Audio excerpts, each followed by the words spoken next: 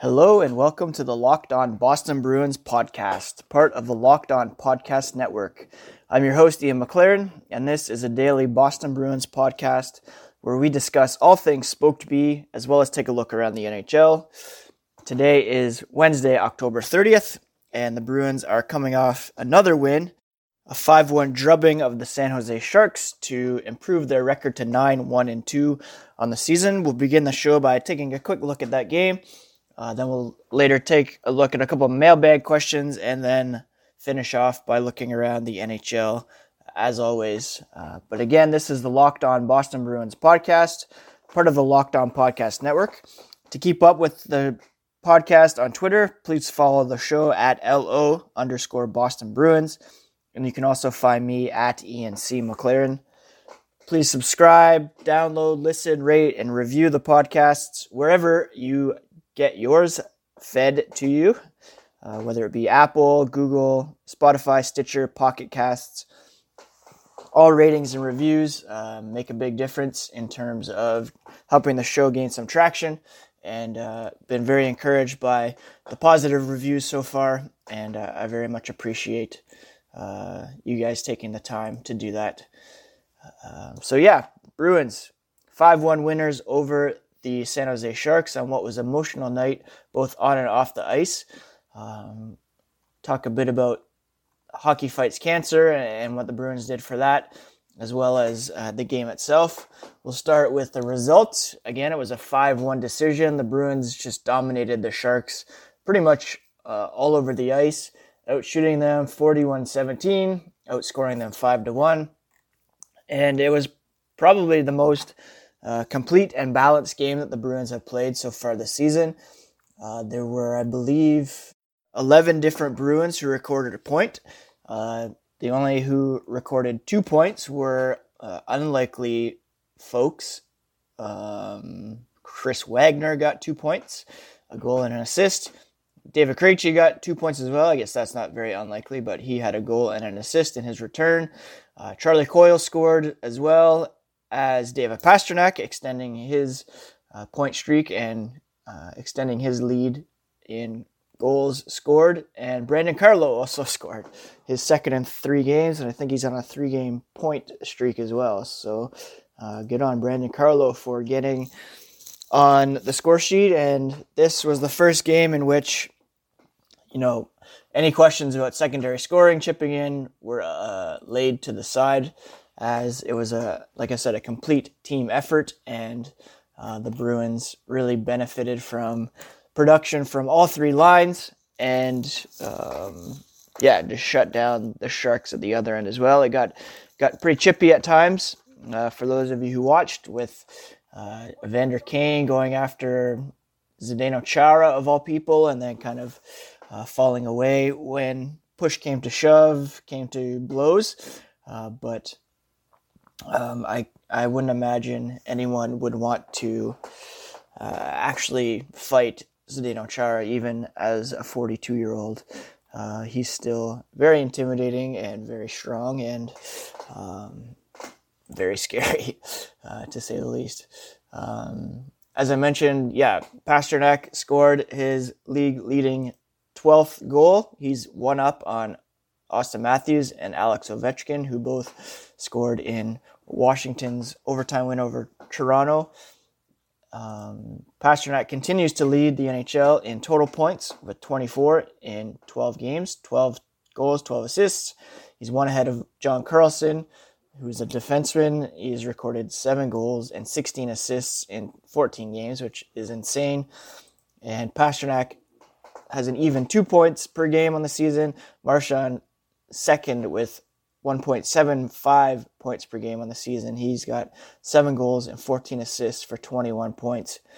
So the top line continues to roll, but like I mentioned, it was some other guys who stepped up and added some offense in this 5-1 win over San Jose, which was really encouraging to see. Now, I mentioned Charlie Coyle earlier and how last night was Hockey Fights Cancer night. It was a very special night as 3-year-old Quinn Waters, who's affectionately become known as the Mighty Quinn. If you don't know his story, he was diagnosed with a form of brain cancer last February. He's had numerous rounds of chemotherapy, lengthy stays in the hospital, a stem cell transplant, and now he had been forced to be isolated in his bedroom in his Weymouth home, which of course is where Charlie Coyle is from as well. While he was, stuck in his bedroom, people would stop by, some celebrities, athletes, local officials. They'd stop by and pay a visit at his bedroom window, which became known as the Quindo. Charlie Coyle was one of those visitors, and that kind of sparked a pretty meaningful friendship, and that led to what took place at TD Garden on Tuesday night. Quinn's health has improved enough that he's been allowed to leave his home. So he was actually able to be at TD Garden on Tuesday night, which was Hockey Fights Cancer Night, and he dropped the puck before the Bruins 5-1 win over the Sharks. Charlie Coyle took the face-off as his friend, and Logan Couture was also there as the Sharks representative. Coyle said he's out and about and getting to live his life. It's great that he's feeling healthier and healthier. It was pretty emotional, I bet, for them. You feel the emotion in yourself. You see him walking out, giving fist bumps. He gave fist bumps to the players on the bench. The crowd was on their feet. Coyle also said, "You don't realize or know what they go through, but that's just got to be a terrible thing. I'm glad that things are looking up and that they got to come out here and be part of this and for us to kind of be a part of their life. It's very special, and we got the win for him. They brought us luck for us, and I think he kind of got us going a little bit." And also, just as a special touch, Coyle added that the mighty Quinn told him to score one for him, and that worked out nice, that occurred in the second period as Coyle tapped in a beautiful feed from David Krejci from across the crease, which gave the Bruins a 5-1 lead at the time. That was his second game in a row that he scored, and Coyle also had game-high 7 shots and over 20 minutes of ice time. I'll touch kind of on Coyle and Krejci in a little bit, but all that to say, it was a really emotional night. The mighty Quinn's dad, he said Charlie's been spectacular. For him to do that when he's going through the biggest, most important games of his career, it means a lot. Meaning back in the playoffs is when the friendship was sparked. He came to the house. He made a real connection with Quinn. We're blessed to have that connection. It's pretty cool for us, and he said it's pretty cool for him to see Quinn in a healthy way. A very special, healthy moment for us and our family. It was pretty emotional for me to watch, I'll be honest. If you haven't seen the video, I suggest you look it up on the Bruins website. For those of you who know kind of my background and my story, if you follow me on Twitter for a while, you'll know that my wife was diagnosed with cancer a couple years ago, and she underwent pretty rigorous treatment as a result. Several rounds of chemotherapy, a couple surgeries, some radiation treatment as well.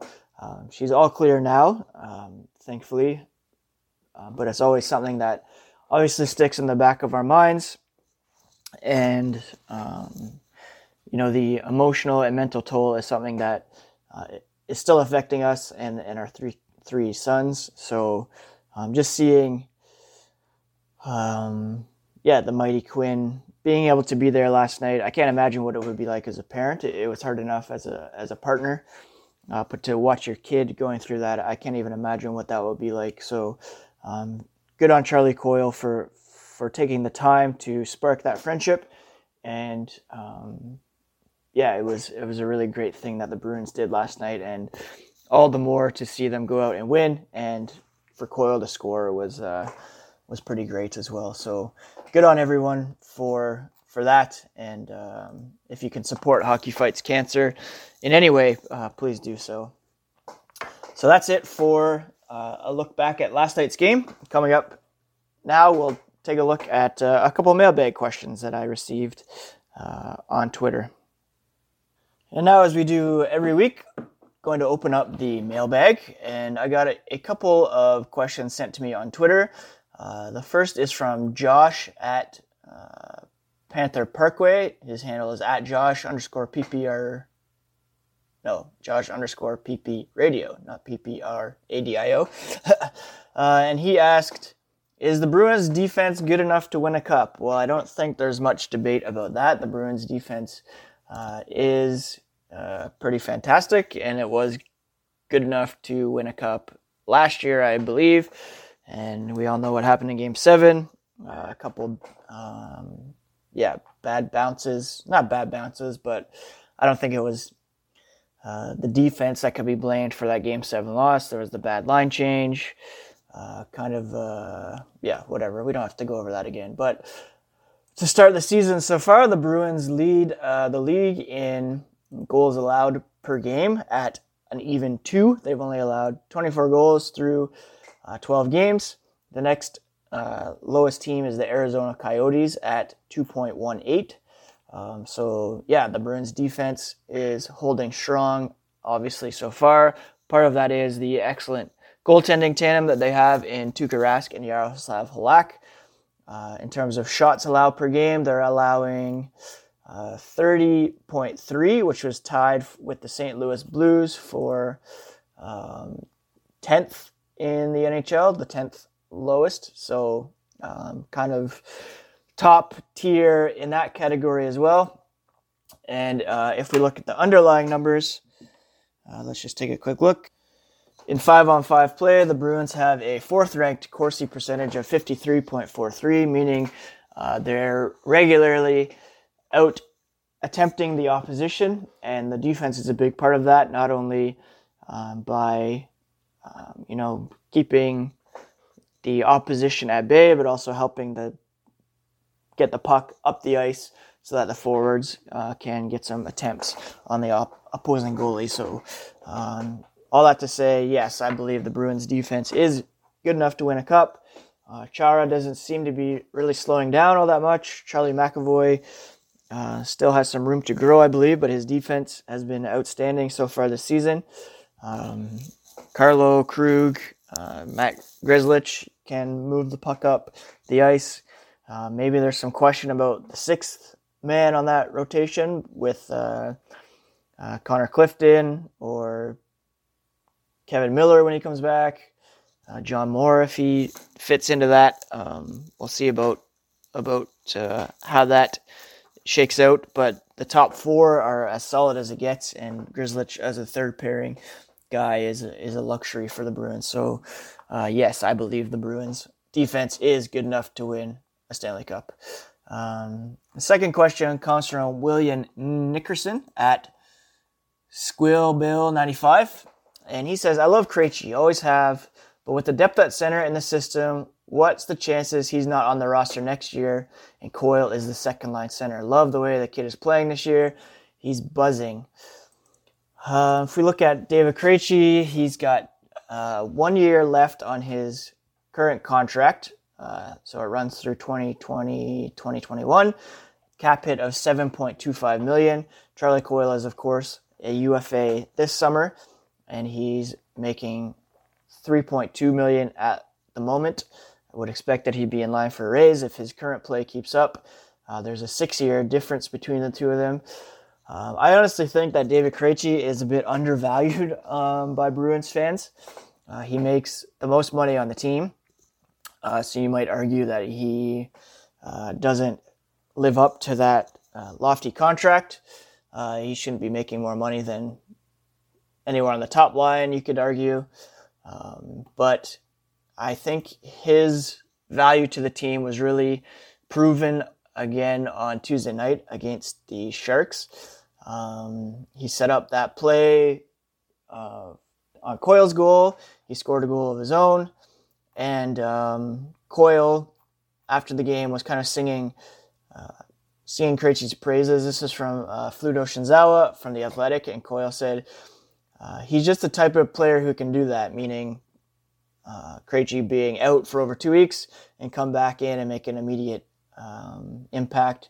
Coyle said, it's insane. I used to be impressed, but not anymore. He can just come right in, and it's like he never left. He can make those plays. He's confident doing it.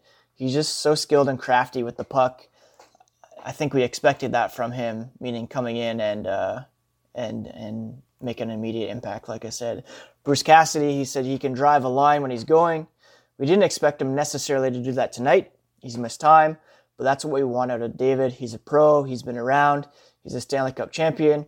We need him to pull that line along. I think having Krejci as the second-line center is a huge luxury for the Bruins. He's been a huge part of this core for the run to the Stanley Cup and the runs, the Eastern Conference Championships as well. If they can, they also have the luxury of moving Coyle to the wing, like we saw with him and Krejci out there at the same time on the power play. So having them together is a bonus as well. Ideally, they'll be able to sign Coyle at maybe less than what he'd be able to fetch on the open market. Same with Torrey Krug. Let's be honest, it'll be very challenging to keep both those guys if they're looking for the best possible deal. Hopefully they take a page out of Marchand, Bergeron, Pasternak's books and take a bit of a hometown discount to keep this group together. In terms of Krejci being traded, I don't see why the Bruins would do that, especially with him only having 1 year left. It would need losing him would make the team worse, because if you bring Coyle up to second line center, you need that skill on the third line, and where's that going to come from? Right now, having Bjork, Coyle, and Heinen as a potential third line night in and night out, that gives them arguably one of the more potentially effective third lines around the league. And we know that depth wins cups.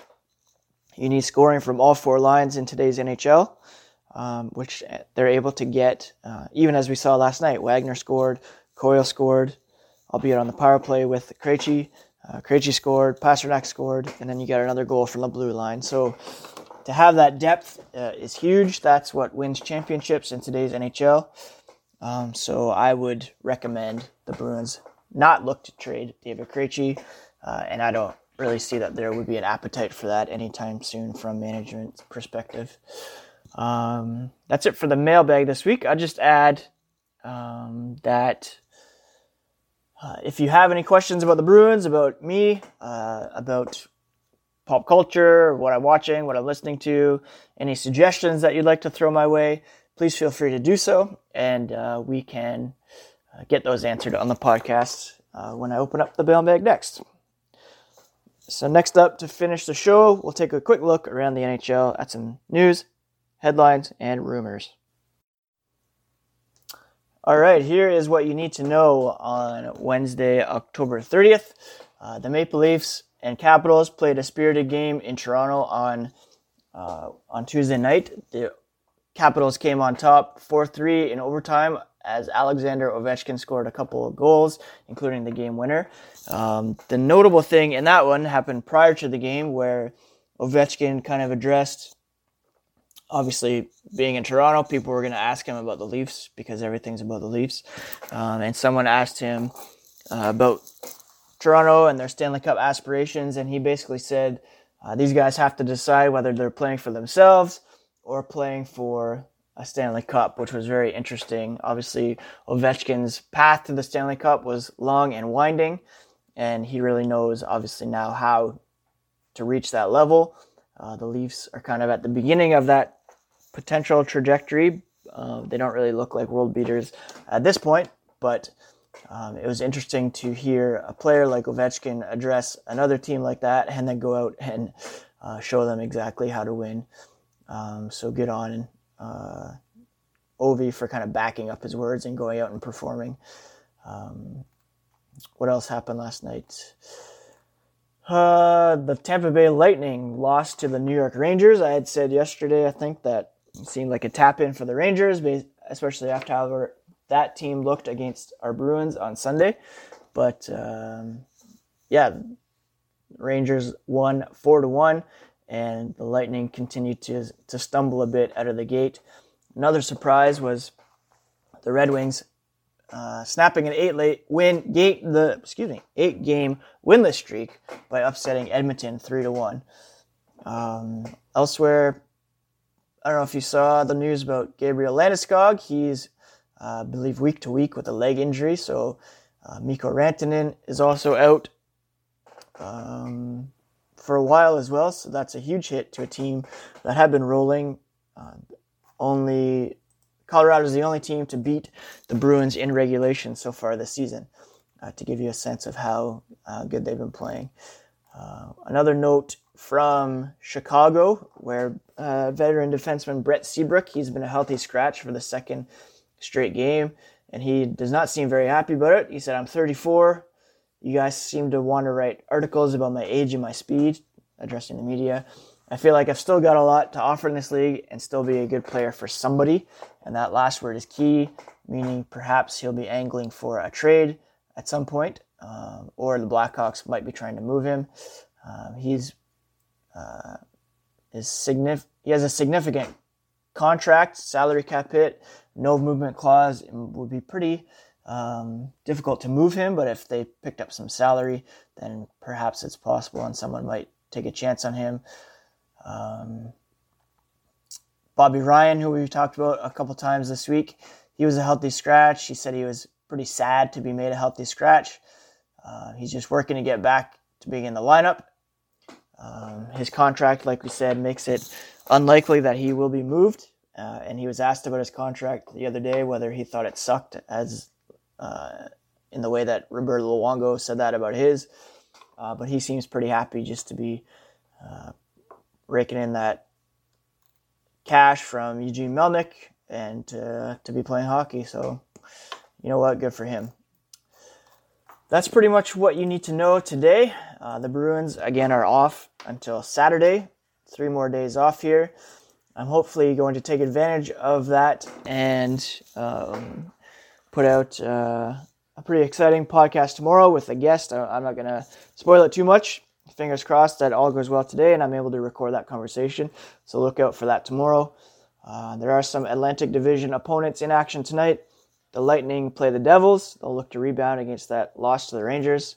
Canadians are playing the Coyotes, and Panthers playing those Avalanche, who are pretty beat up right now. So that's it for today's Locked On Boston Bruins podcast. Again, my name is Ian McLaren. You can find me at ENC McLaren. You can also follow the show at LO_Boston Bruins. Please download, rate, and review on Apple, Google, Spotify, Stitcher, Pocket Casts, wherever you get your podcasts. And thanks so much again for the kind words so far. And we'll be back at it tomorrow with another daily look at your Boston Bruins. Take care, friends. Have a good one.